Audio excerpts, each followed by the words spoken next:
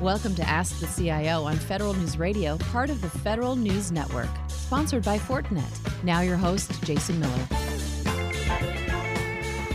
Welcome to the show. Today I'm playing excerpts from a panel I moderated at the ACT-IAC Igniting Innovation Conference. My guests on the panel were Amira Boland, who's on detail to the Office of Management and Budget to coordinate the implementation of the Customer Experience Cross-Agency Priority Goal and the GEAR Center. Anna Marie Tannen, the Executive Director of the George Washington University Innovation Center. Jim Thompson, the Director of Private Sector Engagement at the State Department. And Dan Woolley, the founder and managing partner of Ponderosa Management Group. First, we hear from Anna Marie of George Washington University, then Amira Boland of OMB, and then Jim Thompson from the State Department. I started the Innovation Center for the whole university to collaborate and bring people together who are usually don't talk to each other. We have 10 different schools. Rarely see people actually being together or reaching out outside of the school, even though we are 5 blocks from the White House, 2 blocks from the World Bank.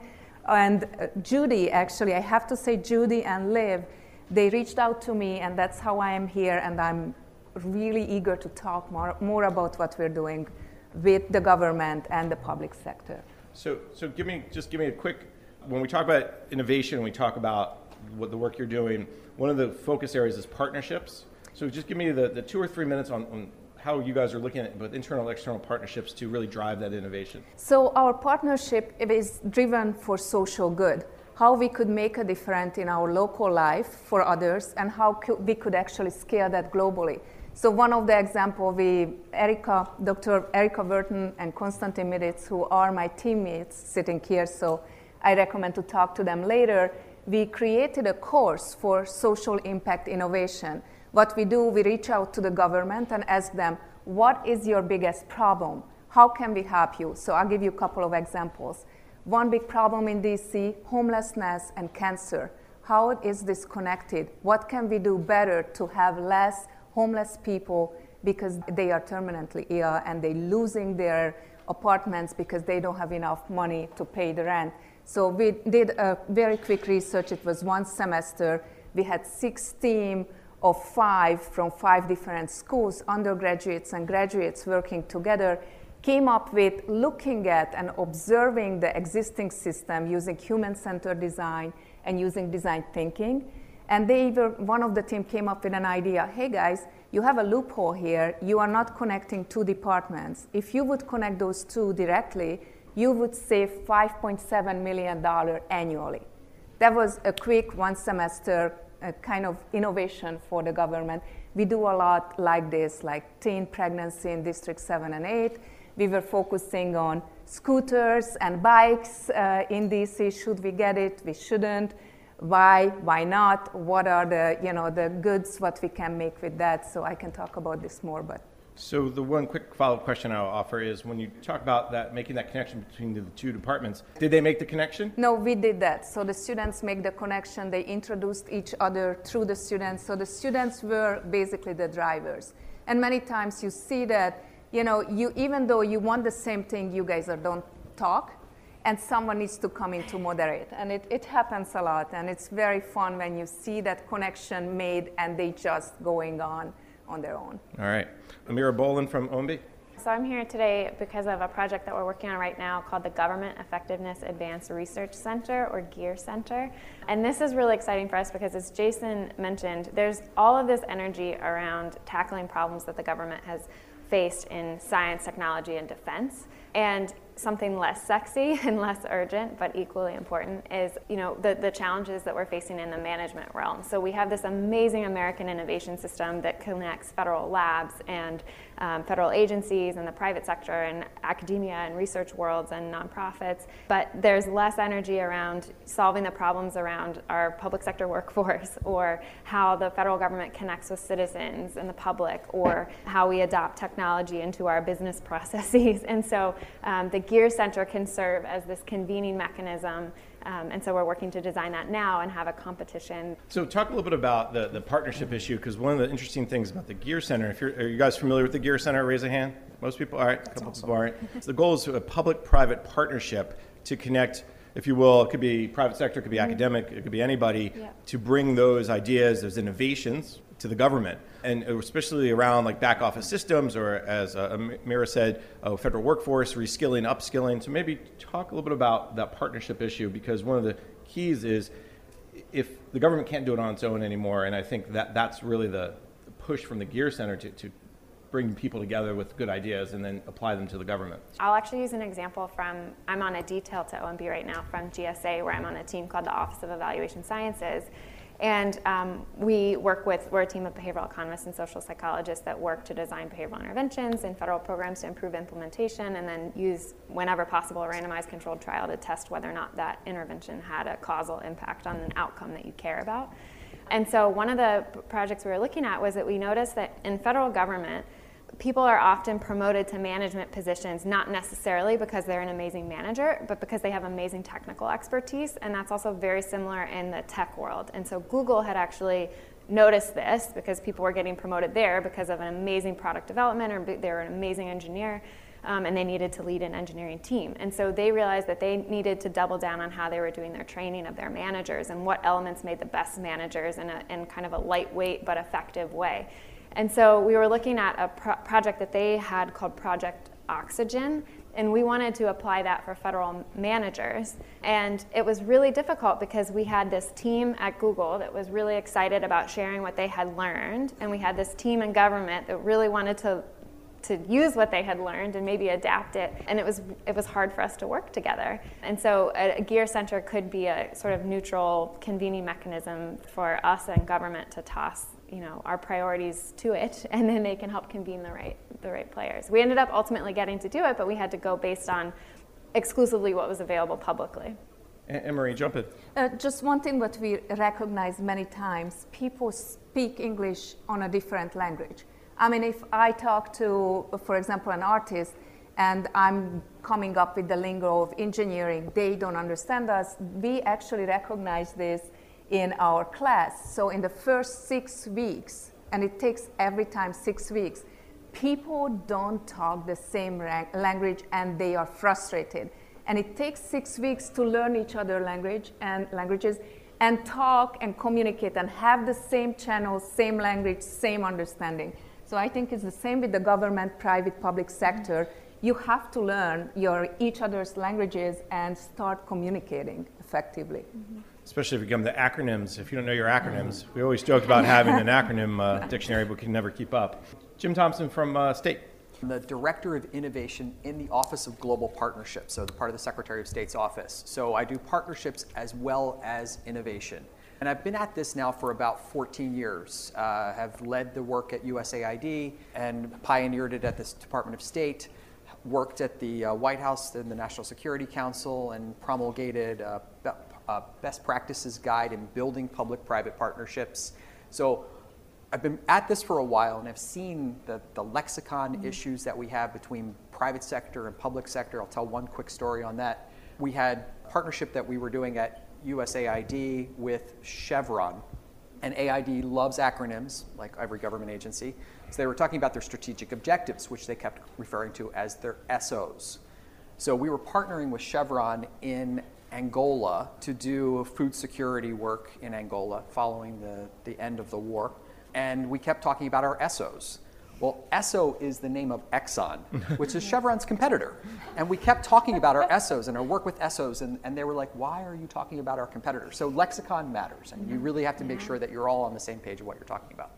Our work at the State Department, and I'm not really going to talk about states specifically, but one of the things that we're doing is trying to bring people together. So we are very much a convening organization within the State Department.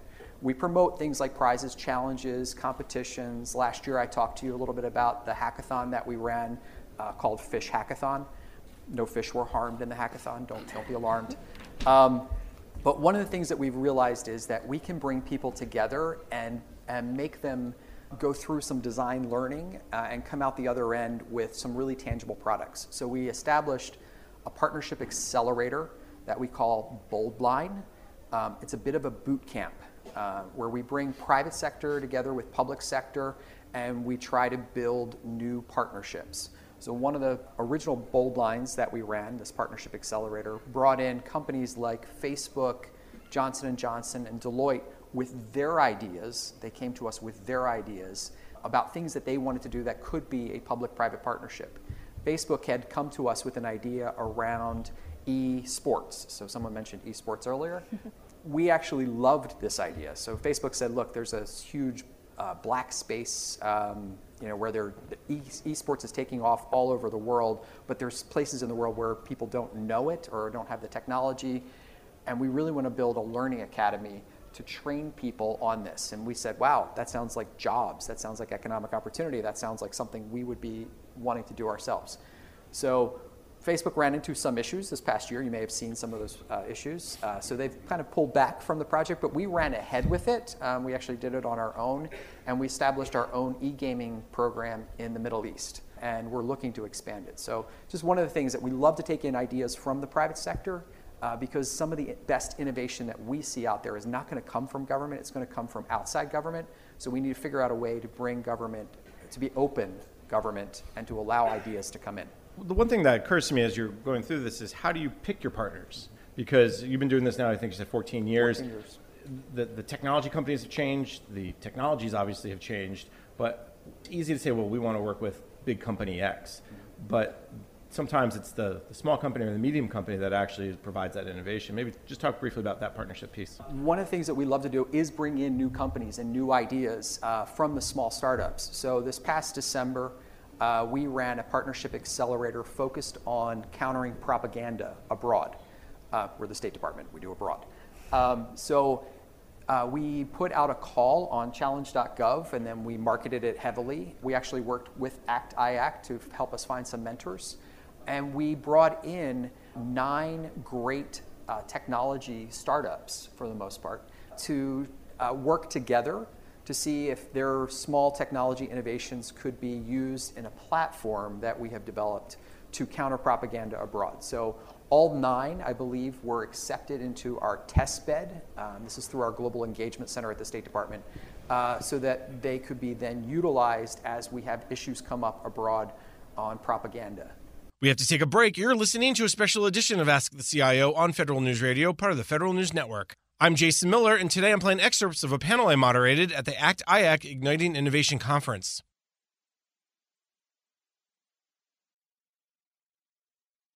Welcome back. You're listening to a special edition of Ask the CIO on Federal News Radio, part of the Federal News Network. I'm your host, Jason Miller.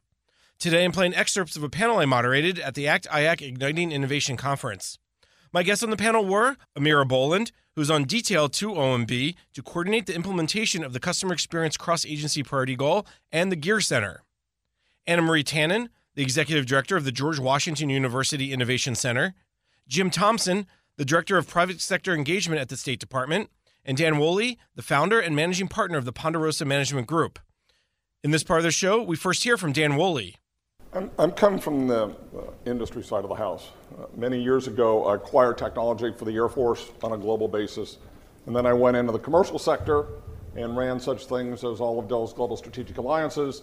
And for the last 6 years, I've been involved with investing in next generation technologies. With my cohort in crime out there, Dave Erie from CIT, we learned some very interesting things in this area of innovation. And for those of you that are familiar with the technology model called Crossing the Chasm, one of the things we think about very hard in this innovation within government is government technically or usually thinks about mission. Commercial thinks about scaling and revenue. There is a chasm that exists between the two. Entrepreneurial ideas come out of that center section. And how do you get money that moves to that area that sustains an early stage, cool technology that will interest an investor on the backside that will then end up in a commercial entity to which the government can buy commercial product? That is a very, very hard job, and there are very few people doing it. Dave has been doing it at CIT. I was involved with the Inova Personal Accelerator. I sit on the driving board there. I also sit on the board for Smart Cities, and we're looking at technology. We're not solving specific problems, but the question we ask to the government, or the government asks of us is, and I'll use one example, man, we have a really, really big problem with our first responders. When they get on site, they do not have the tactical information necessary for them to respond immediately to the problem. This is a real world problem. And so they came to the intermediary group and they said, can you help us find some companies and technologies that are addressing this problem? We went out with a call for innovation. We came up with several of them, and one of them that we were involved with, and Dave has been involved with DHS specifically, is a company that looked at the issue and said, simplistically, what is the common thread that exists in every single building out any place? You know what it is? It's exit signs. And this little company makes really cool sensor packages. They can look at gas, they can look at alarms, they can look at sound, they have a little camera, and guess what? It can sit right inside here. And there's power there, and every organization out here has Wi-Fi. And they said, what if we could put this little piece of technology in every one of these manufacturers that sells signs? Now, if you're an investor, you're looking out there and going, wow, I found an opportunity on scaling. It's a government mission.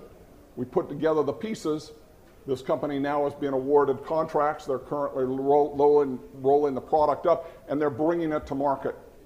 The issue is you had to have that intermediary in the middle to help move money to that seed company so that it had enough money to actually get a proof of concept, to actually get an MVP that an outside investor will say, I think I'm willing to put $500,000 or $1 million into, or $5 million into. And that's the way you bring innovation. It's a very, very hard, cool job, but for the government entities that are trying to solve really real-world problems, they don't have a mechanism to go from their agency to, let's say it's Microsoft or CA or SAP or Oracle. Those guys are going to say, go do your thing, government. Find that hole in the middle. And that's what I do. And I've been doing this for nearly 40 years. So Anne-Marie wants to jump in, but real quick. So when you talk about that hole in the middle, is that why we got things like GPS, why we got lithium-ion batteries? Because somebody found that hole in the middle. Well, and to GPS, when I was a young second lieutenant, we were putting the first 3 birds in the air. And we were literally going out there, and if you've ever seen the original roll-ups on GPS, they were 70-pound man packs that went on the back of guys' backs. Mm-hmm. And when Colonel Henderson said, I need to put 3 birds up there, and I need to put them at geosynchronous orbit, and we're going to have to wait to certain points in time, but I think if we put 24 of those suckers up with a secondary radius around the top, I can provide real-world access within the size of the ground. Those are the types of innovation that come out of there. And you have to think about the problem. Problem was, how do I know where I am any place in the world at any point in time in any weather condition so I can get people where they have to go, I can deliver packages, and I can deliver the government issue, but I take it from there. But it's a good example. Anne-Marie. So just jumping in, I think we're doing a lot of that, of hackathons, but not the traditional hackathons. We have, and Konstantin does it really well for health innovation, access for everyone on a low cost. And what we do, we're looking for industry partners, government partners, come to us, like the VA. What is your biggest problem you can't solve, but a lot of your veterans are facing this issue? Bring those to us, and we bring in all discipline from all schools and also alumni to GW and talk about it for 36 hours and come up 5-6 different projects which could be rolled out either for a startup, a good idea for a startup, and let's prototype and then take it to the government or take it to the private sector and innovate on that. But it's a very good kind of ignition point for the government and the private sector to come into academia and tap into that brain, what the sophomores and freshmen are bringing in. But we forgot how to innovate, get out from the box, and think outside of the box. So that's something that we do a lot. And actually, it's a great story. So I want to go to audience questions soon, but I'm going to give everyone 30 seconds or less, if you can do it in that time. Talk about a barrier that you've overcome or an incentive that you use. I think, Emery, that's a great example of an incentive to the VA to go to them and say, we're going to bring a group of people together that help solve a big problem. So if you want to begin again or go this side to Dan, and Dan, pick up. I could jump into that one. Incentive the biggest single barrier, and I'll give you 30 seconds, the biggest single barrier that we see is the government thinks of mission. You need to take that down to a business problem. People do not spend money on technology, flat out, in the commercial world. They will buy a product that solves a problem, okay? Get me your business problem in 3 seconds or less, okay? And if I can understand it, I can fund it, I can grow it, and I can pull the partners together for route to market, go to market. The problem, the biggest single problem is On the government side, you don't think of it in terms of a business problem, you think of it as a mission problem, and that does not translate to the commercial side of the house. Big, big issue. All right, Jim? So I'm going to take a little bit of a different stab at this. I'm going to actually talk about the one barrier that I see in government. And again, it's not a State Department perspective, but one of the things that I struggle with is the fact that government has a hard time keeping up with industry. And one thing that we're not doing is creating centers of innovation in government. There are a few. But if you look at like senior executive positions, if you look for a chief innovation officer or an executive director for innovation and collaboration, those positions are few and far between. Government is not actually creating these structures that private sector has. You can walk across town here and Booz Allen has a gorgeous innovation lab. All these places have come up with really cool innovation spaces so that there is a place to go for innovation, for companies to figure out how to innovate or to create a skunkworks organization that can go off and create a Kindle. Government doesn't do that, and we really need to start to invest in that, and government needs to think differently about how we approach innovation internally. All right, so I got to jump in on this because the statistic I brought up was around FFRDCs, and I know that doesn't necessarily mean one-to-one for innovation, but the number of FFRDCs that are decreased over the years, is that an example maybe of what you're getting to, that there's this shift, a mind shift of innovation of, well, money's tighter, we have to spend more money on the mission side, and there's not this view of spending the time, the money, the resources, whatever it is.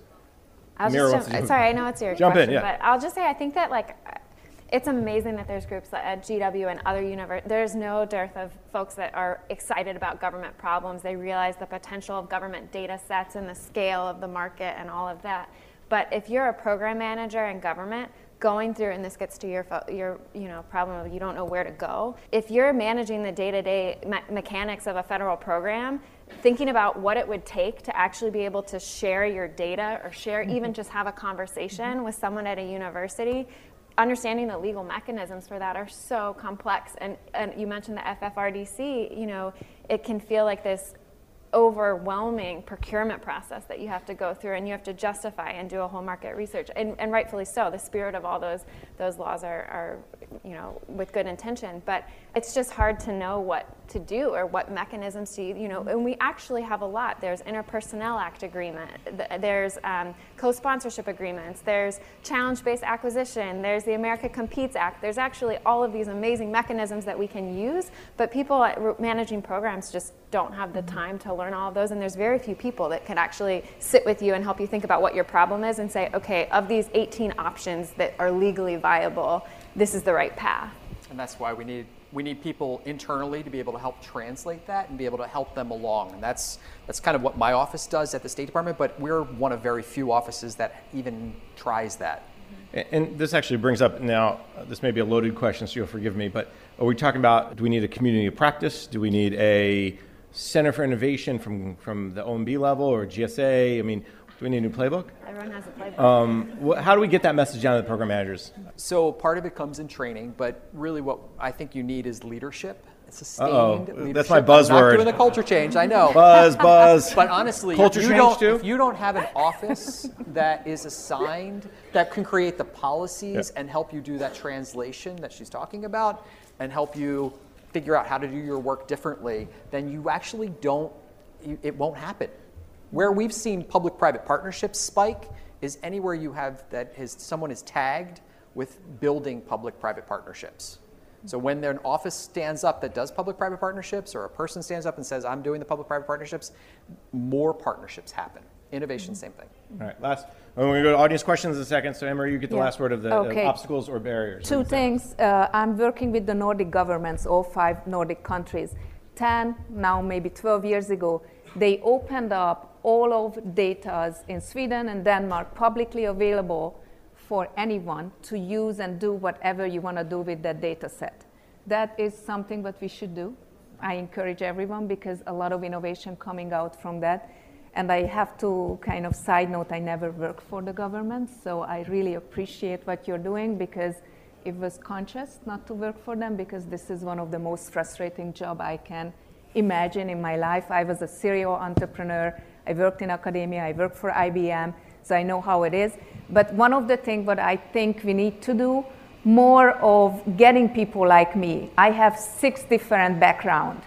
And because of that, I feel you. I work for the United Nations as a consultant because I couldn't work as someone who is fully employed, because I couldn't, the barriers, the problems that you have, I don't know how to face that. But one of the points on that, how could we potentially go under the radar and have those sort of not public partnership where we investigating, just have just some conversation, just have a cup of coffee and talk about it, and maybe that's how it starts.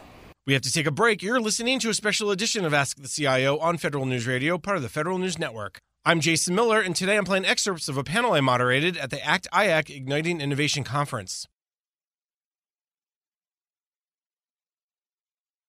Welcome back. You're listening to a special edition of Ask the CIO on Federal News Radio, part of the Federal News Network. I'm your host, Jason Miller. Today I'm playing excerpts of a panel I moderated at the ACT-IAC Igniting Innovation Conference. My guests on the panel were Amira Boland, who's on detail to OMB to coordinate the implementation of the Customer Experience Cross-Agency Priority Goal and the GEAR Center; Anna Marie Tannen, the Executive Director of the George Washington University Innovation Center; Jim Thompson, the Director of Private Sector Engagement at the State Department; and Dan Woolley, the founder and managing partner of the Ponderosa Management Group. In this part of the show, the panelists take audience questions. Good morning. This is MJ Matai from AttainX. We're a small business. I was traveling to Kansas City about 6-8 months back, and I found this bad element taking pictures of the airport at Washington Dulles. I wanted to complain to somebody, so I went to the counter, told somebody, I don't like this guy, he's the profile of this guy. That lady was so busy, she didn't do anything. So I was trying to call Washington Dulles police. The trooper at DC picked the phone and said, I don't have anybody to send and check it out. Finally found a TSA agent and then told them exactly the profile of this individual, and then told him that he got on a Terminal A and all the good stuff. That led me to believe that I should do something for crowdsourcing for tracking terrorism. We built an app called ICU, See Something, Say Something. And we went with Steve Cooper, the first CIO for DHS. Bill Pratt helped us get into DHS, and we presented this cool idea of tracking terrorist incidents and terrorist suspicious activities. And we got that prototype running. But it's an innovative product, helps with crowdsourcing for terrorism. We don't know where to go next, because we went to DHS. They said, there is no revenue model for us on this one. And how do we offer this as a service? So we are stuck, and any advice would be helpful. Thank you. I know of several companies that are in the, I'll call it the gaming/crowdsourcing mode, that are kind of playing in your space. The key that you have to understand is who else besides DHS might be interested in buying that. And there is a larger community that sits within this, I'll call it the alerting models. And gaming models actually feel really nicely into that. And you get players out there that pull information in. Things like university police and security organizations, a lot of organizations that are local municipal police areas that are trying to manage their own area. I think about the market, and sometimes trying to get to the big guy is really hard. But if you look like Liberty University, in fact, in the state of Virginia, is really active in the areas of crowdsourcing, gaming, threat, and I'll call it shooter environments. Think about the market, think about who the buyers are, and I think you will see a different model. And it may be easier to come in under the radar and talk to them, and they've got money to spend in that particular type of solution that you're talking about. And let's just pull that onion on that for a second. If someone has an innovative idea, what should they do? You'd go to a gear center. Go to a gear center when they're up. We're a little further away. I would recommend to try to find a customer who has the least resistance. Many times, when I was an entrepreneur, I felt like I went to people. For example, I'll give you an example. In my first venture, I went to 54 venture capitalists to fund my idea. No one wanted to. So I found my first customer, getting a cup of coffee in Menlo Park. The guy was behind me. I started to talk about what I'm doing. He's like, I have a small business. I can use this. Can you give it to me for free for 3 months? That's how it started. So talk and tell people. All right, another question here. Tell me. So my name's Lauren Fishburne. I'm from Cisco. And one of the things that we think about a lot is how do we get individuals to own their idea through the process? Because a lot of times it can feel to an idea owner or to an entrepreneur like they're throwing their idea over the fence to the government. Can you guys talk a little bit about anything that you've done in your agencies or university or company to promote that ownership and help the idea owner stay engaged? I think you have two challenges. Are you Cisco, the Cisco California, or Cisco, the food delivery? Okay, and it makes a big difference because I know the management team on both sides. But if you are working for a company, the company owns the IP that you create. Ideally, if you're in the area, you will start to work and you'll find people who are sponsors within your product development teams, and you go to them. And you may get credit for, especially if it's patentable. And Cisco is really good about that. I know the guys really well. If you come up with some really great ideas and you talk to the people out there within that product side, they go, that's really cool. I wonder if this is patentable. They will give you the patent, but they will own the intellectual property. And it's something you just have to understand within that structure. And companies within product management groups and R&D groups sponsor various, I'll call it almost town halls within the product centers to talk about new ideas to either evolve the product or go into next generation. Then they will typically hand it off to the marketing team to do a market sizing analysis, and then they will look at it over time. And the reason I bring that into it, Cisco is really, I'll call it a 3-year or 5-year window on the development models, sometimes farther. Intel works at 25 years out. So if you were thinking in those models, you're truly thinking way out there, and the company really sponsors you in those particular areas. Just as something to think about. So I'm going to jump in on this as well, because my brain has gone in like 6 different directions since I've heard you speak. So one of the things that we do with our accelerator, so ideas come in, we actually follow up with all those organizations. We have touch points, and I'm going to point out my colleague CJ. Stand up, wave. CJ here manages the Bold Line Accelerator for us at the State Department, and she is on regular calls with all the companies who have come through our accelerator and our account managers. Government sets up account managers with all of these organizations so that we have some follow-up with them. But what I'm going to ask you to do from like a Cisco perspective is look for opportunities where the government is asking questions and looking for innovation research. So you should be regularly on challenge.gov, seeing what's out there. And coming back to this question that was asked earlier about app development, come in sideways. You never know. You may just want to build those relationships and those partnerships by doing something else and then expanding those relationships. Look for innovation days. Look at what the SBIRs are doing. Try to find a way in that might not be traditional. And there are, and this did not come from me, so none of you heard it in here, but legislation has a way of getting attention in federal government agencies. So sometimes we have processes that need to be updated, like, I don't know, consular affairs, visa stamping processes. We still send foreign service officers overseas. Every post has foreign service officers who stamp visas. That's their first job as a foreign service officer, is 2 years working that visa window. Think about what technology could do in that space. I don't know, Cisco, you guys have something called, what's it, telepresence? You want to talk about bringing jobs back to the United States? We could have a visa center somewhere in the United States that could service multiple posts. Language training could be done for our foreign service officers. They could still be doing their languages, but we don't need to send foreign service officers at $500,000, $600,000 a pop overseas to be stamping visas if it can be worked through a telepresence. First point of entry is a screen that people see as opposed to a person. Austria has McDonald's doing that right now. Right. That's the new thing.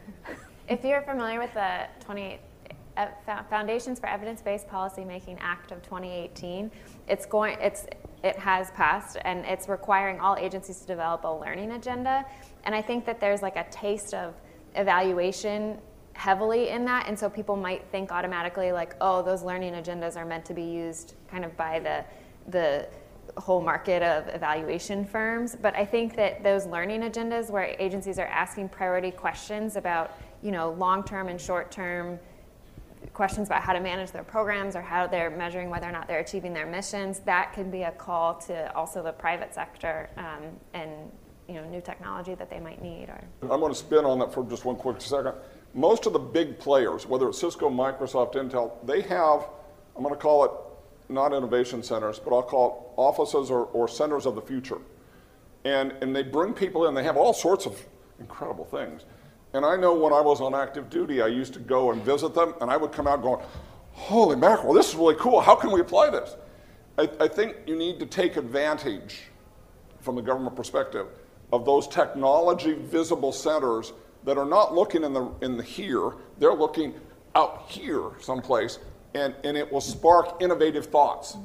And that, well, especially at Cisco, I've been to your facilities out there so many times. I ran global alliances, and I had SAP, Oracle, Dell, Cisco, well, Dell was my primary, Microsoft, Intel, Salesforce. These people are thinking way out there, and they're looking for people that will say, I have this really cool technology. Could you use it? Would you like to pilot it? Think outside the box. It is so cool when you start playing outside the box, because these guys are spending 5% or 10% or 20% of their total R&D budget on next generation stuff that you guys don't even know exist.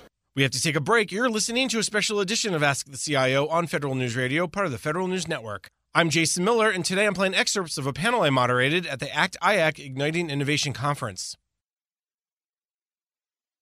Welcome back. You're listening to a special edition of Ask the CIO on Federal News Radio, part of the Federal News Network. I'm your host, Jason Miller.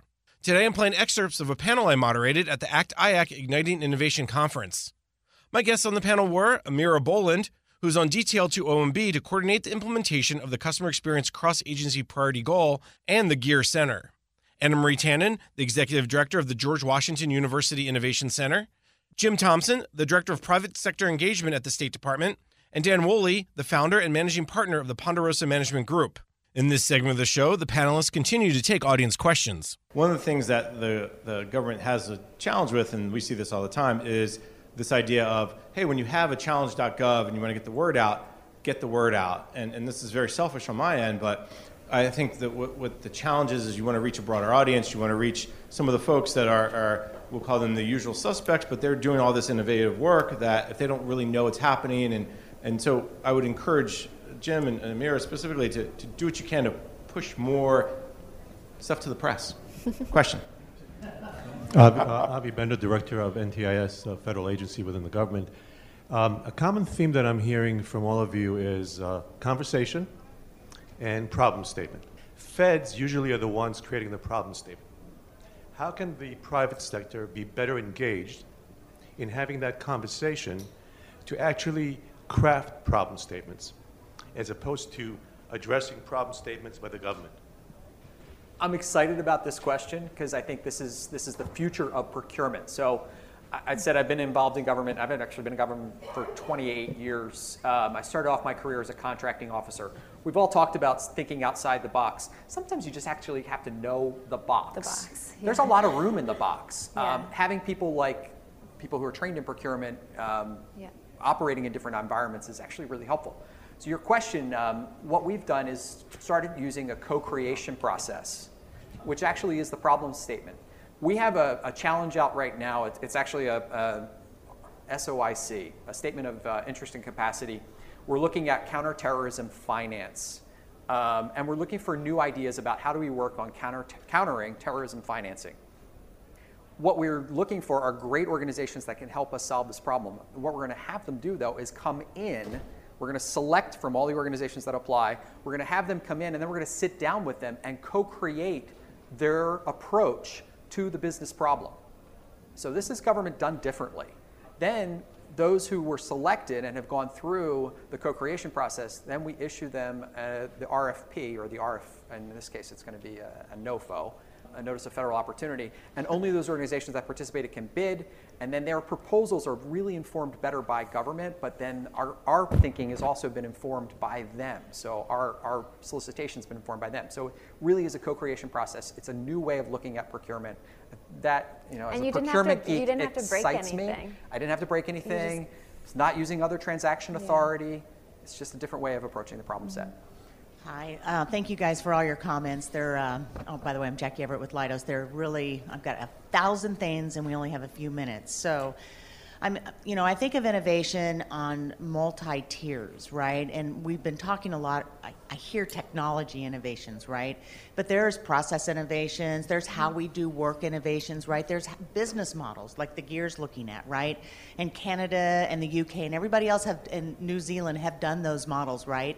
But behind all those models are some financial aspects that we in America look at as corporations, right? As to how do we, it's like what Don was talking, how do I scale and how do we do these things? So when I look across the stuff, I think, the problem statement is, can we work differently and can we implement this legislation in a way to take advantage of the stuff that's out there today just to make it quicker, faster, safer, easier, whatever we're trying to do.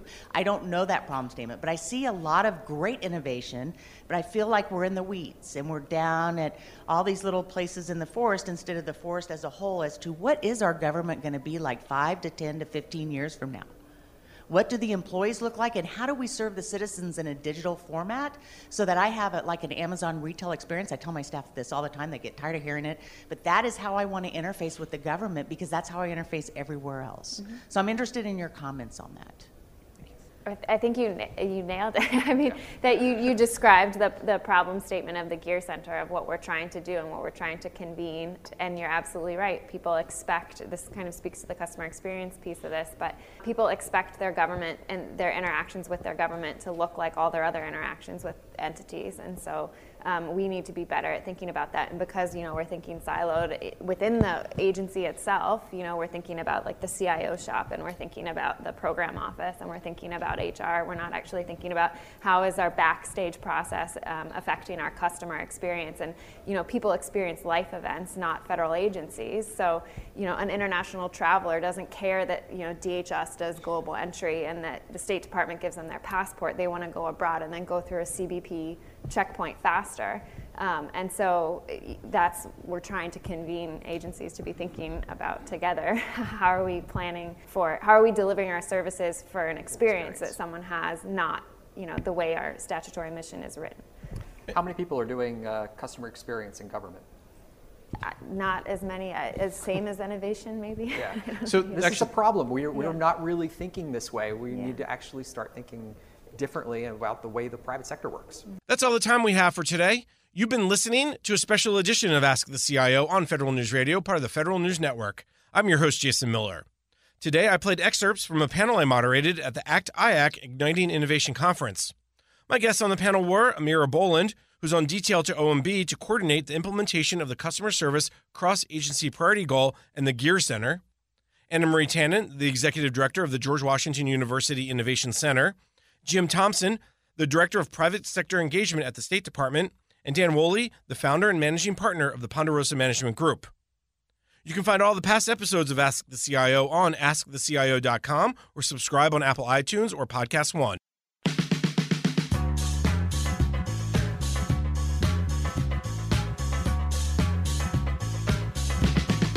You've been listening to Ask the CIO on Federal News Radio, part of the Federal News Network, sponsored by Fortinet. Tune in Thursday mornings at 10 or subscribe on Apple Podcasts or Podcast One.